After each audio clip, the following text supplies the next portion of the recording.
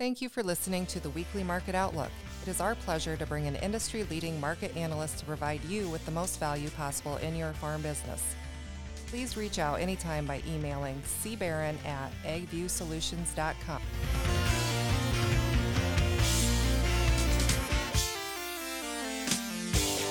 Welcome everybody to another episode of the AgView Pitch. We are heading into another marketing week, August 21st through the 25th. And before we get going here with the market conversation, just want to remind everybody about 19 minutes. One just came out here on the 19th, and we got some really good content in there. There's 22 episodes in there. If you're not already subscribed and listening, check it out. We do send that out. It's on Spotify, and some really good content with Shay and I talking about all kinds of business topics. But with that said, we're going to get rolling here with the market outlook with Duane Lowry back again with all kinds of information. Duane, how's it going? Good, Chris. Glad to be back. Well, it's good to have you. Haven't had you here for a while, and so excited to kind of get back in the groove and get some of your perspective on some of the things that are going on. And what I was hoping to start with is the crop conditions. We spoke yesterday. And, this is the Pro Farmer Crop Tour week where the scouts are out in the field this whole entire week. And I'm going to be giving some reports. But from what I've seen driving around, and I told you yesterday offline, kind of stopped and looked at a few fields, looked at a few things. And boy, from my perspective, the crop looks pretty darn good in a lot of areas. I know the people that are in the pockets where it's not so good don't want to hear that, but I'm in one of those pockets too where it doesn't look real great, but you fix the backyarditis a little bit when you get out and see a lot of what's out there. What are you seeing? What are you hearing? What's your perspective on crop conditions? Well, I think it's a difficult year to get a confident handle on what the national yield is. I think part of that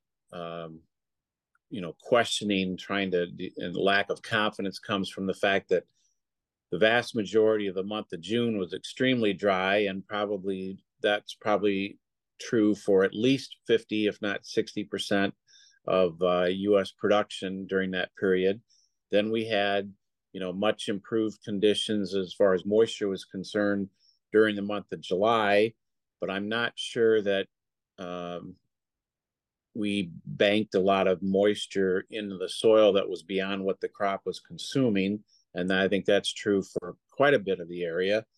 And then since the 1st of August, we've had some good rains over a large part of the U.S. production areas, but we've had minimal amount of precip in the last week or so for many areas, and looks like we're going to finish out the month of August with very little rain anywhere in the major production areas. And I don't think that's going to do well for finishing, and I think it's going to be a threat to soybean yields.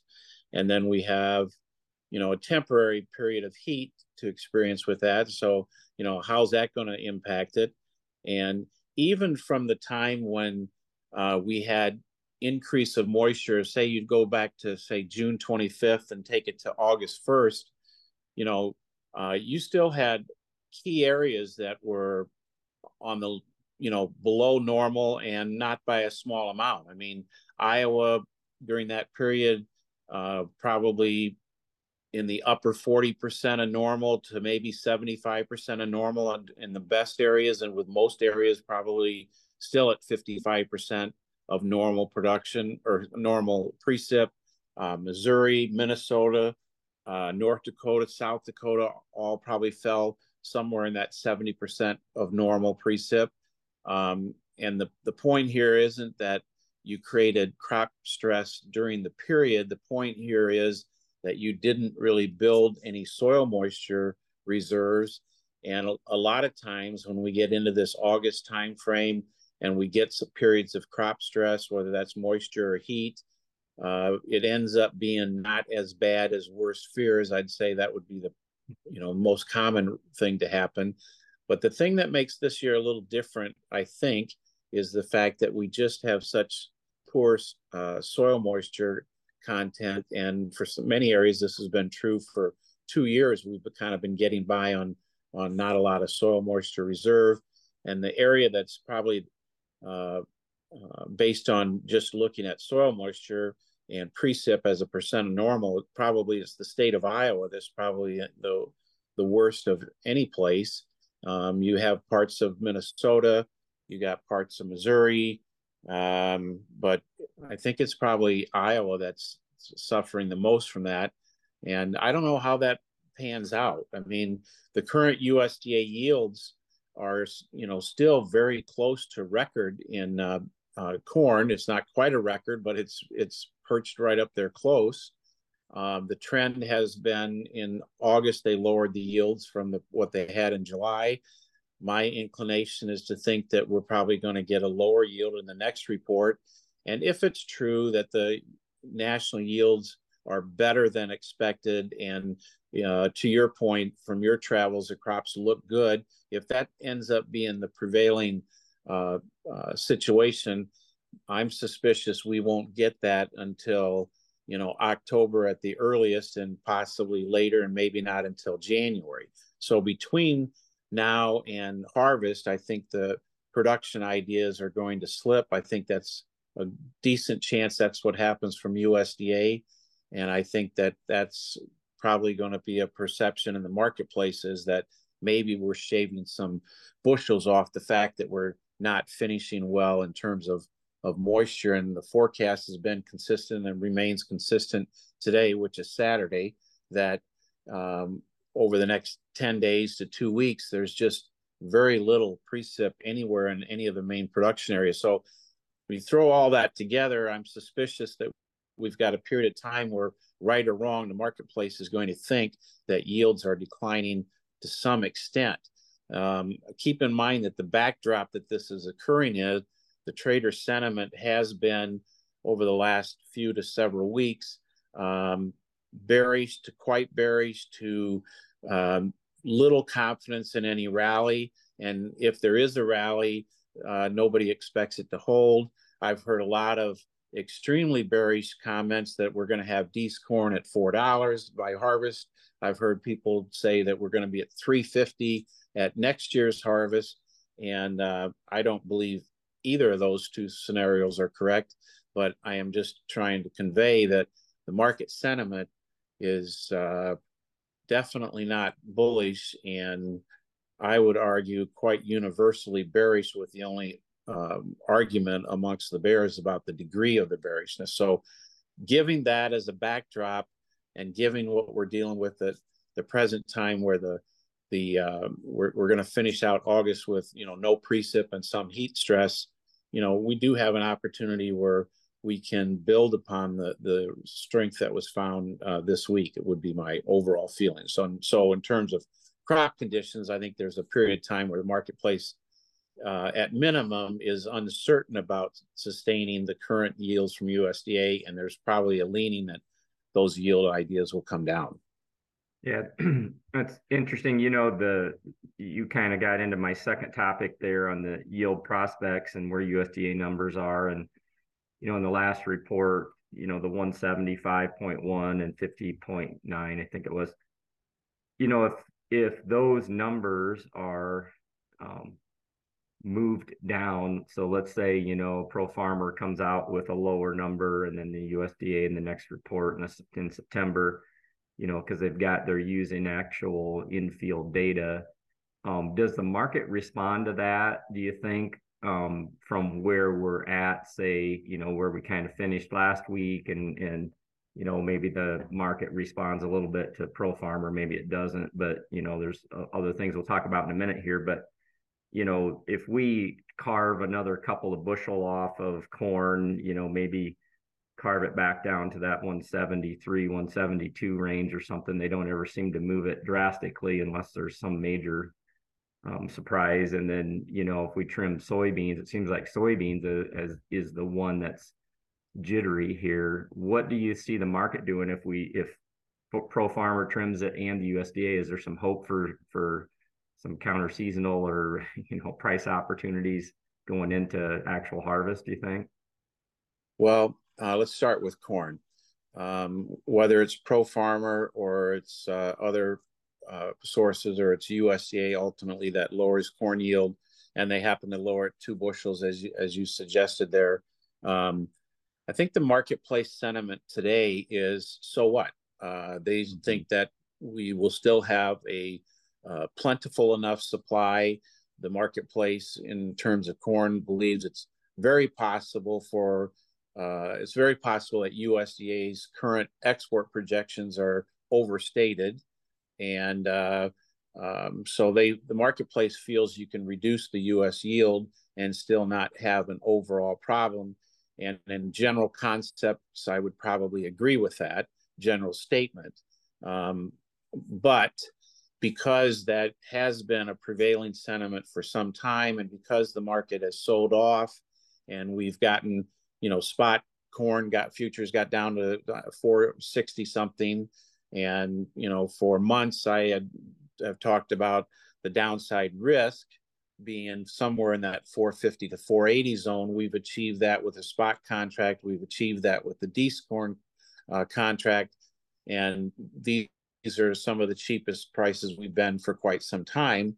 And so if you step back and take a big picture, you can argue that the corn market has absorbed a lot of bearishness, a lot of bearish sentiment, achieved downside price targets. They've had a major liquidation flush in that process. They've demoralized trader sentiment and any sort of optimism. They've demoralized producer optimism about price recovery. So many of those things that you look for when a market has achieved a level that maybe it doesn't have a lot more to go, a lot of that has already happened. And so it's possible that if soybeans and or wheat stage a very good rally here, that corn can tag along with some recovery. But the overall prevailing sentiment, and I would probably tend to agree with this, that even if we get a recovery in corn prices, and even if it would happen to be 30 cents and we took Dees corn back to 520 or even 530, the odds of that being a pre-harvest peak from which prices can fall again would probably be quite high. So that's kind of a long answer to your question, but I think that even if the yields are down, the marketplace isn't going to get very bullish, but that doesn't mean it can't get a reaction to it, especially if maybe soybeans are performing much better. So there's some room for price recovery here, but it may not be sustainable when you look ahead, as you get into October, November, December. And as far as soybeans are concerned, that's the real kicker.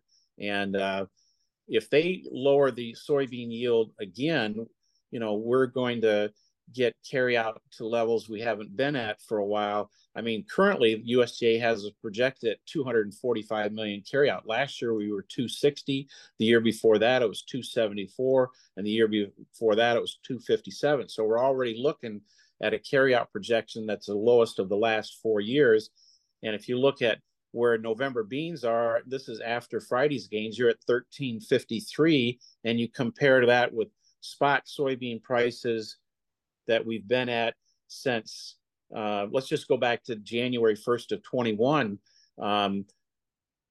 We've only been below current prices of November futures about 15 to 17% of the time in that window. So if you're a world consumer buyer and you're looking at November beans at 1353, and you've been dealing with basically 3 years of prices, these prices are cheap. And if you look at the U.S. carryout at 245, I want to go back and put this in perspective.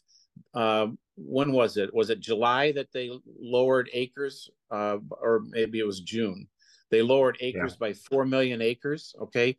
Well, 4 million acres is a huge drop. And somehow, magically, USDA decided they were going to cut demand and exports by 150 million bushels.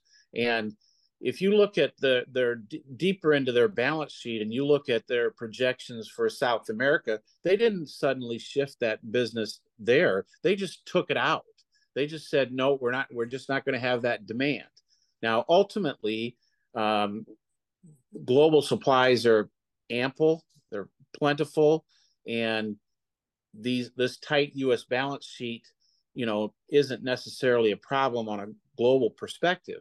But the process of shifting demand from U.S. to South America requires certain things to happen in the marketplace.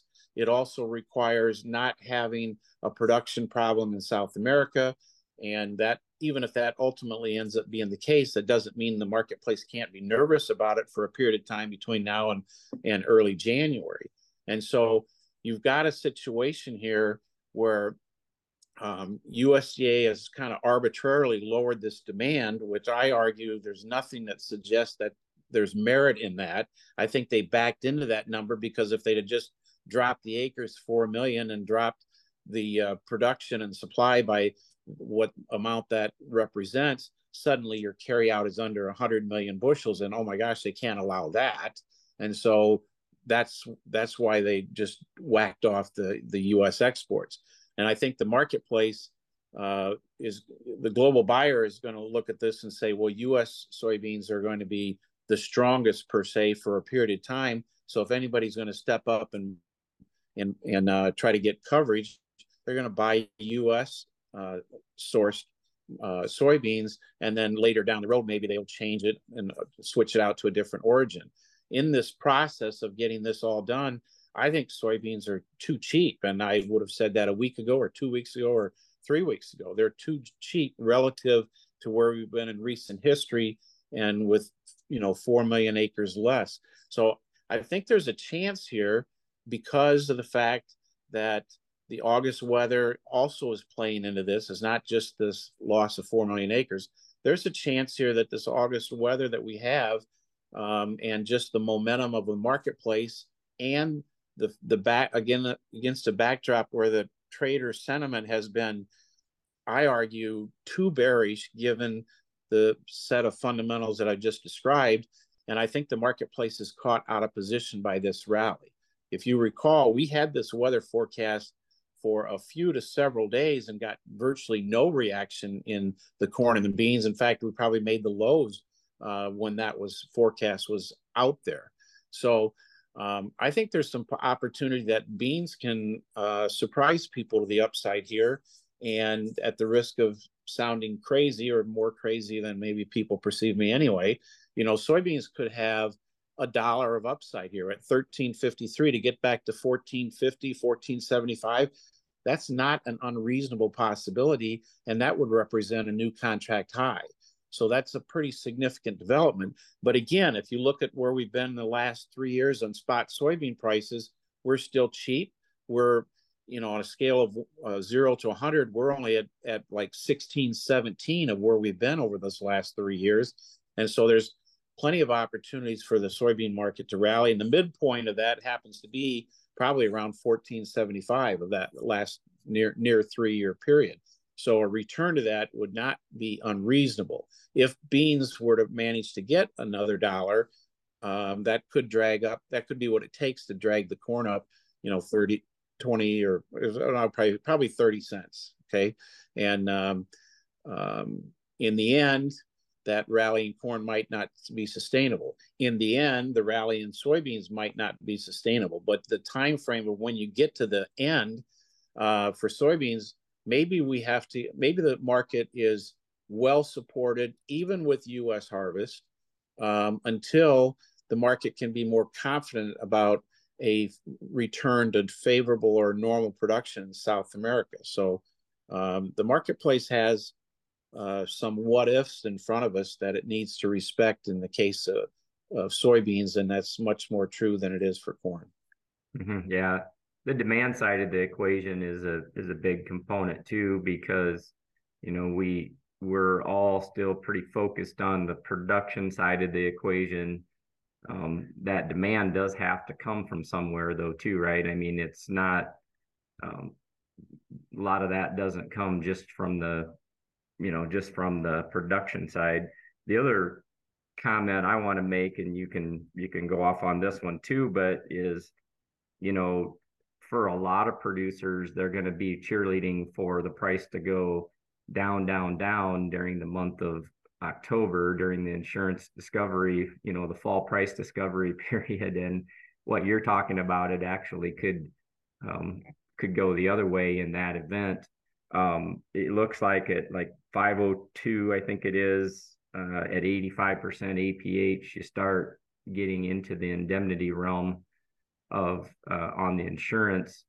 And I know there's a lot of producers that are probably on that fence. At 80%, there's probably less likely of an indemnity payment if you're yielding your APH. I think that's, the number probably off the top of your head, somewhere in that 480 range, I think it is, or 470 something, high 70s. So talk a little bit about that, or what you see, coming into harvest. And then also, there's going to be a basis discussion. So quick 2 cents on what I just said, and then I want to hit some stuff on basis too.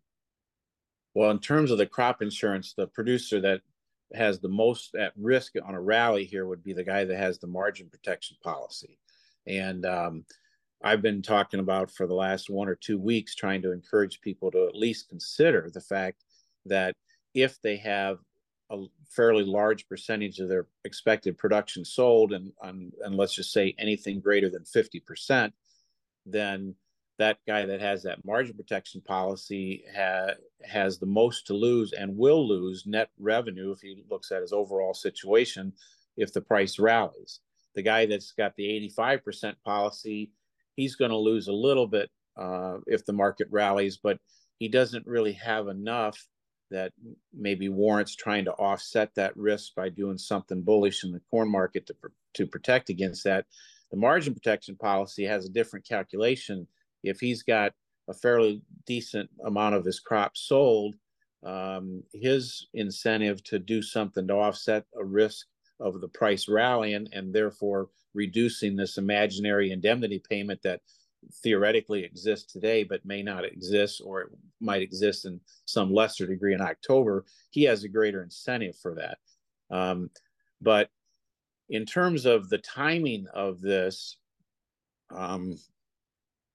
if, and this is a capital if the soybean market happened to continue to gravitate higher, stayed higher into and through the U.S. harvest, because at the same time the marketplace became less confident or became more uncertain about a South American production capability, that environment could possibly keep corn elevated somewhere at 520 plus maybe. But it's also possible that the corn and soybeans kind of move independently here, and even if we got a rally to 520 plus in Dees corn, say over the next 2 or 3 weeks, you could still find yourself back to current levels by the time you get to October. But I do have concern for, especially for that margin policy, margin protection crop insurance policy guy that has a lot of his crops sold. I do have concern that the corn market could rally enough to take away some of this imaginary indemnity payment. And I have in the back of my mind a bit of a concern that the corn market maybe rallies more than people think it can right now. And so that is a risk. And as far as the soybeans are concerned, I don't think we have anything like that to deal with. Mm-hmm.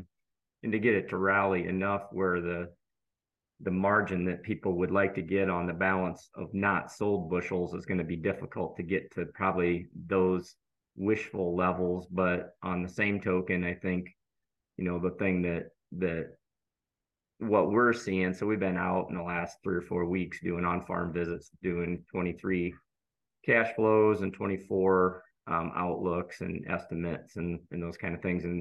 And what I'm seeing is a lot of people, sort of on average, and I haven't actually done the numbers exactly, but I'd estimate probably our clients that I've worked with in the last month here, probably 60% sold on corn and probably about 50 to maybe not quite 60% sold on soybeans at pretty darn good levels. I mean, approaching $6. And so to make sales in that low 5 range is hard when your last sale was, significantly higher. But I think a person still needs to look at what that average is, and maybe have some targets in, especially like in your case, if you think maybe we could rally a little higher. I think a person needs to have those offers sitting out there, because sometimes those things, and I sound like a broken record saying this, but every time you get a rally, a lot of times you only have 5 minutes, or that it happens in the middle of the night. And start, I think, calculating what your average selling price is, because to hit the highs and hit those opportunities when we ebb and flow higher and lower, what I'm hearing you say is those rallies are probably some selling opportunities to kind of keep plugging some of that in, if I'm hearing you right. A few things here to unpack that. Yes, I think I definitely agree that the offer should be in place. And if I were to pick a range where those offers go, I think they're 520 to 550. And the chance of getting 550 is probably low. The chance of getting 520, I'd say, is probably pretty decent. And, some sort of scaled in approach. And for the guy that's got a lot of sales on the books at quite a bit higher prices, these may not be good prices, but you can't evaluate the merit of selling the price of those remaining bushels against those old values. You got to evaluate it given the set of situation we're dealing with and what is the potential. I don't think it's likely we're going back to the levels that they had those previous sales. So if they wait for that, they might as well wait till next September and then plan on dumping it just before harvest. I mean, they're probably, they may not get anything. The other thing to look at here is there's a possibility here that, to your point from early in the podcast, your inclination is to think the U.S. corn crop could be better than people expect, and I don't have a reason to really argue very hard against that. The only thing I'm trying to say is that we could have a period of time here, a window of time, where the marketplace doesn't believe that or is concerned that that is not the case. So in the end, I think there's a chance that you're right. If that is the case, and if the U.S. corn crop really is 175 or higher, then there's a real possibility that the corn market is quote unquote no good.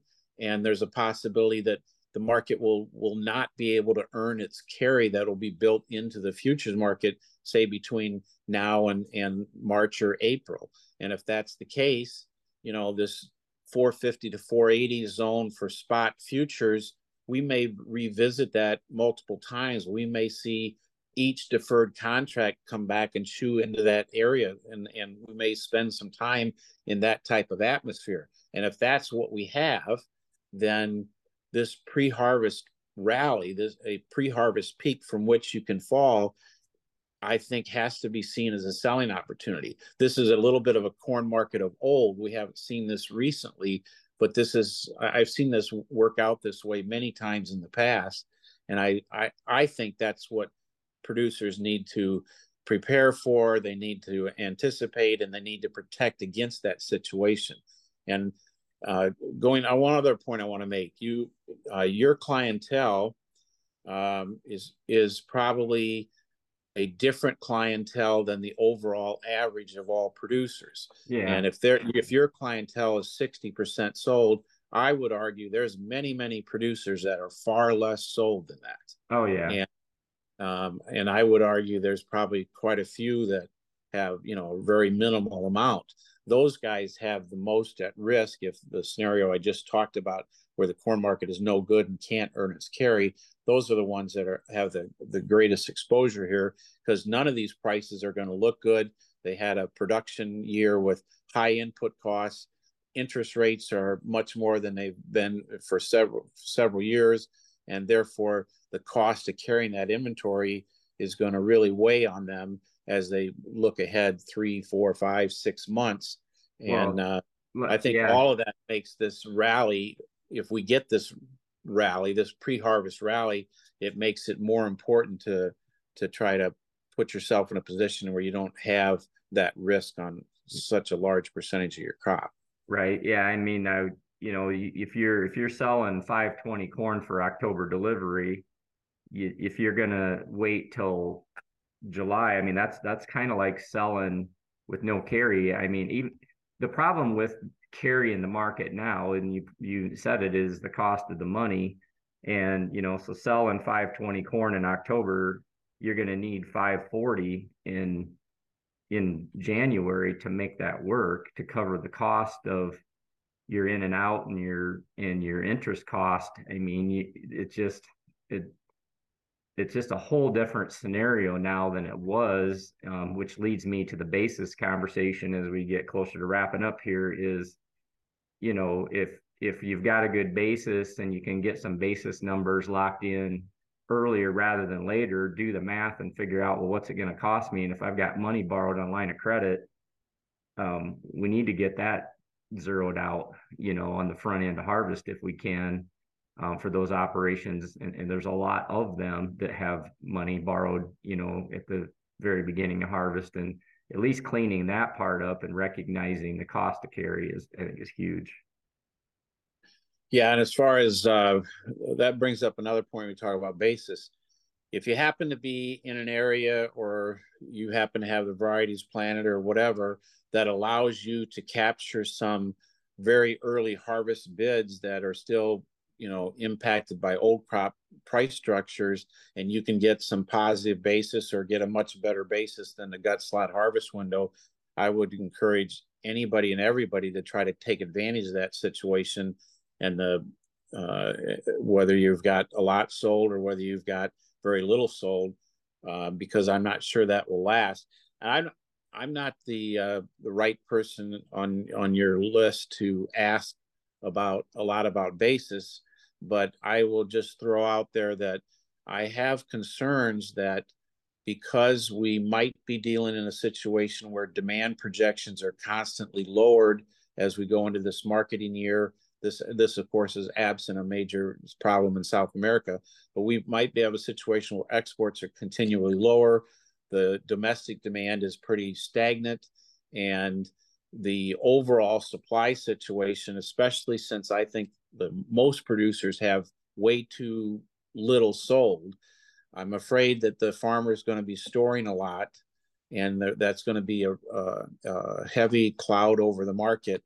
And I have concern that the basis will not perform like it has in the last few to several years, where you get this big improvement in basis after harvest into that December, January period. And I'm afraid that there's a possibility basis will be an underperformer here. I'm not so confident that I would really encourage anybody to go out there and lock in basis. That's not my point. But my point is that there's a possibility that we're really going to struggle to find a way to make storing the crop, the physical bushels, really work. Mm-hmm. Yeah, I want to wrap up with a silver lining here. We've talked about a fair amount of negative things and a fair amount of things to pay attention to. But one thing I want to make sure that we talk about here as we finish up is 2024. I talked to you offline. You asked a couple of really good questions yesterday as we talked about recording this. And what I'm seeing with a lot of the 2024 plans, so we roll 23 over to 24, we're seeing a significant cost of production drop. It varies. I was thinking about mentioning a number. I don't think I'm gonna, because I haven't actually calculated exactly what it is yet, but it's significant to the point where 520 to 540 sales for we'll just use corn as an example for the conversation here, but that's kicking out about a 10 to 12%, somewhere in that range, average ROI. That's pretty darn good this early. And I think the thing that scares me is the potential or the threat that this whole thing could shift if in fact the yields are good, if in fact South America steps in and just hammers out another killer crop again, and you couple that with the potential pressure of just the fact that demand is kind of crappy, and it's going to take China, or somebody's got to buy this stuff. And so I guess what I'm saying is there's a silver lining there for 2024. I think people, if in fact what you just talked about would happen to occur, going into harvest, and the numbers come in lower by pro farmer, and the numbers come in lower with the USDA in September, and we get a rally, I think we need to really be watching 2024. That's what I want to wrap up with. Any comments on that? And then we'll kind of wrap this baby up. Well, okay, a few things. You started out that saying that we've said a lot of negative things. One thing that I think is positive that we haven't talked about, I think the wheat market could be very, very well supported, maybe very firm, and maybe has a couple of dollars of upside potential at minimum over the next few to several months. That could help support the price of corn too. Mm-hmm. However, if you take a look at production capability in the U.S. and South America, if both of those end up, having good crops, and then there'll be a natural optimism that starts out the 2024 U.S. production cycle season. We have the capacity to produce and build ending stocks and make what would appear statistically as a very burdensome situation. So that provides the rationale and the reason that producers have merit in taking a defensive approach to the 2024 production. And therefore, if the futures market for 2024 provides a profitable return and a desirable return to management, and covers, even though costs are down, you're talking about production costs, but labor costs, equipment costs, interest, all these other factors, and we're still functioning in a backdrop of inflation that probably isn't going away. Mm-hmm. And so it does give merit in seeing value and trying to protect that, and to make some sales in 2024. And I think a guy needs to be mindful of that, because even if 2024 ends up offering better prices than that, it's possible that between now and next summer, there's going to be times where these prices look very depressing, and or at least people have the fear of it being depressing. So there's merit in looking at that. Right. And I think that's legitimate. I also, in the same token, I don't want it to sound, I don't want to be complacent to 2024 and think that there's not some scenario that causes prices to go higher, and for these to be sales of regret either. Mm-hmm.